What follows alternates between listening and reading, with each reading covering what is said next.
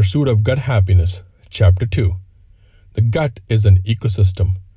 Gut and bacteria talk to each other. The term gut health is used a lot recently.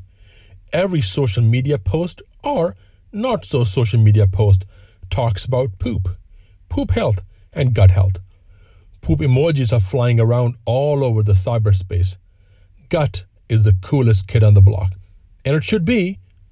Gut is an active organ and it never sleeps. The terms gut health and digestive health need to be carefully understood because digestive health includes gut health, liver health, pancreas health, gallbladder, and bile duct health. They work in synergy with the gut ecosystem. Liver is the biggest organ and performs a lot of detoxification processes by making proteins and enzymes to maintain health and wellness. Liver weighs about 1.2 to 1.5 kilograms. Liver is like a huge battery pack that is needed to maintain the digestive wellness. The pancreas, that weighs about 60 to 100 grams, creates digestive enzymes that help you digest your food and convert them into simpler forms that are absorbed by the body and then rearranged to create new proteins and molecules. You can lose up to 85% of your pancreas and still be able to digest well in many cases. If the liver fails, it will also cause an imbalance of gut flora that leads to conditions such as leaky gut and brain dysfunction. Liver is a lover of the gut. It picks up every beat of the gut. So liver and gut health go hand in hand.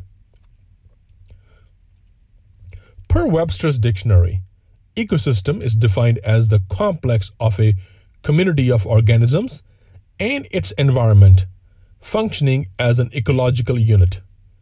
Hence, various life forms coexist and interact.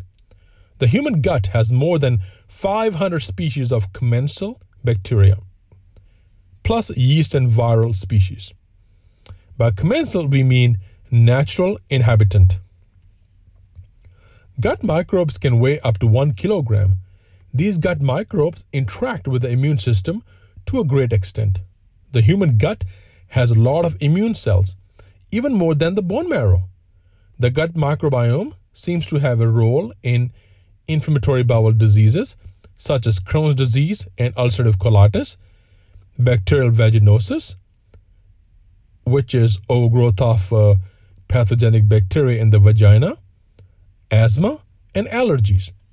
New research has also linked obesity and mood disorders to dysbiosis, which means imbalance of gut bacteria. The gut bacteria help to maintain local defense by competing with the pathogenic microbes, which are mostly bacteria but could also be fungi or viruses.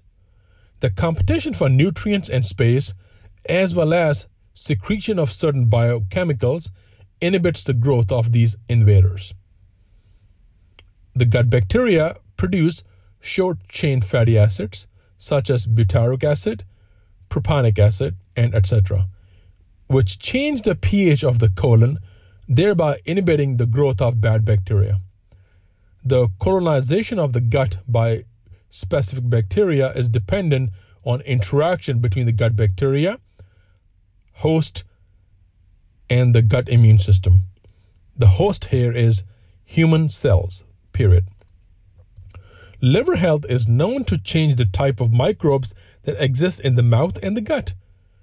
In patients suffering from colon cancer, the gut microbes are different than people who do not have colon cancer. In colon cancer, the gut microbes change, but we do not yet know as to which microbes or what exactly leads to colon cancer. According to one research study in colon cancer patients, a type of gut bacteria called Fusobacterium is found in abundance in patients with colon cancer compared to normal healthy adults. This hints towards changes in gut flora in colon cancer. Gut is lined by antibodies such as IgA antibodies. The human blood and body tissues are rich in protein.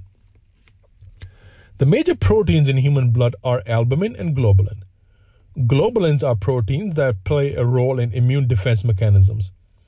IgA immunoglobulin is a specific type of globulin defense antibody that resides on the mucosa of the human intestine and other mucous membranes. It is one of the soldiers in body's antibody defense and guards the area where the mucosa linings interact with the outside environmental agents and toxins. Human gut acts as a very smart and live barrier between the outside and the inside worlds.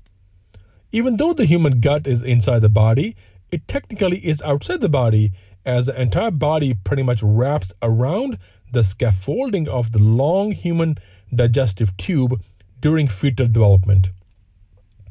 There is ongoing extensive research to establish a relation between gut bacteria and various diseases.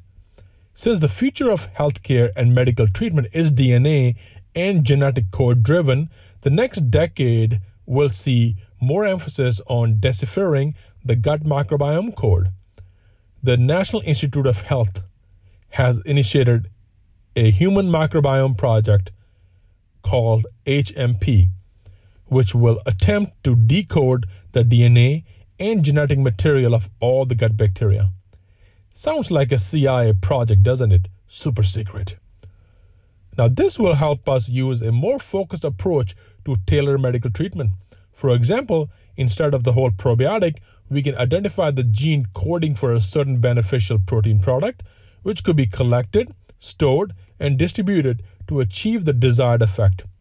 It's almost like drinking fruit juice without having to chew the entire fruit. There are a lot of lab companies that actually can test your stool and saliva for bacterial and fungal composition. The tests provide the results as number of fungal and bacterial colony forming units, or CFUs. This is end of chapter number 2, Pursuit of Happiness.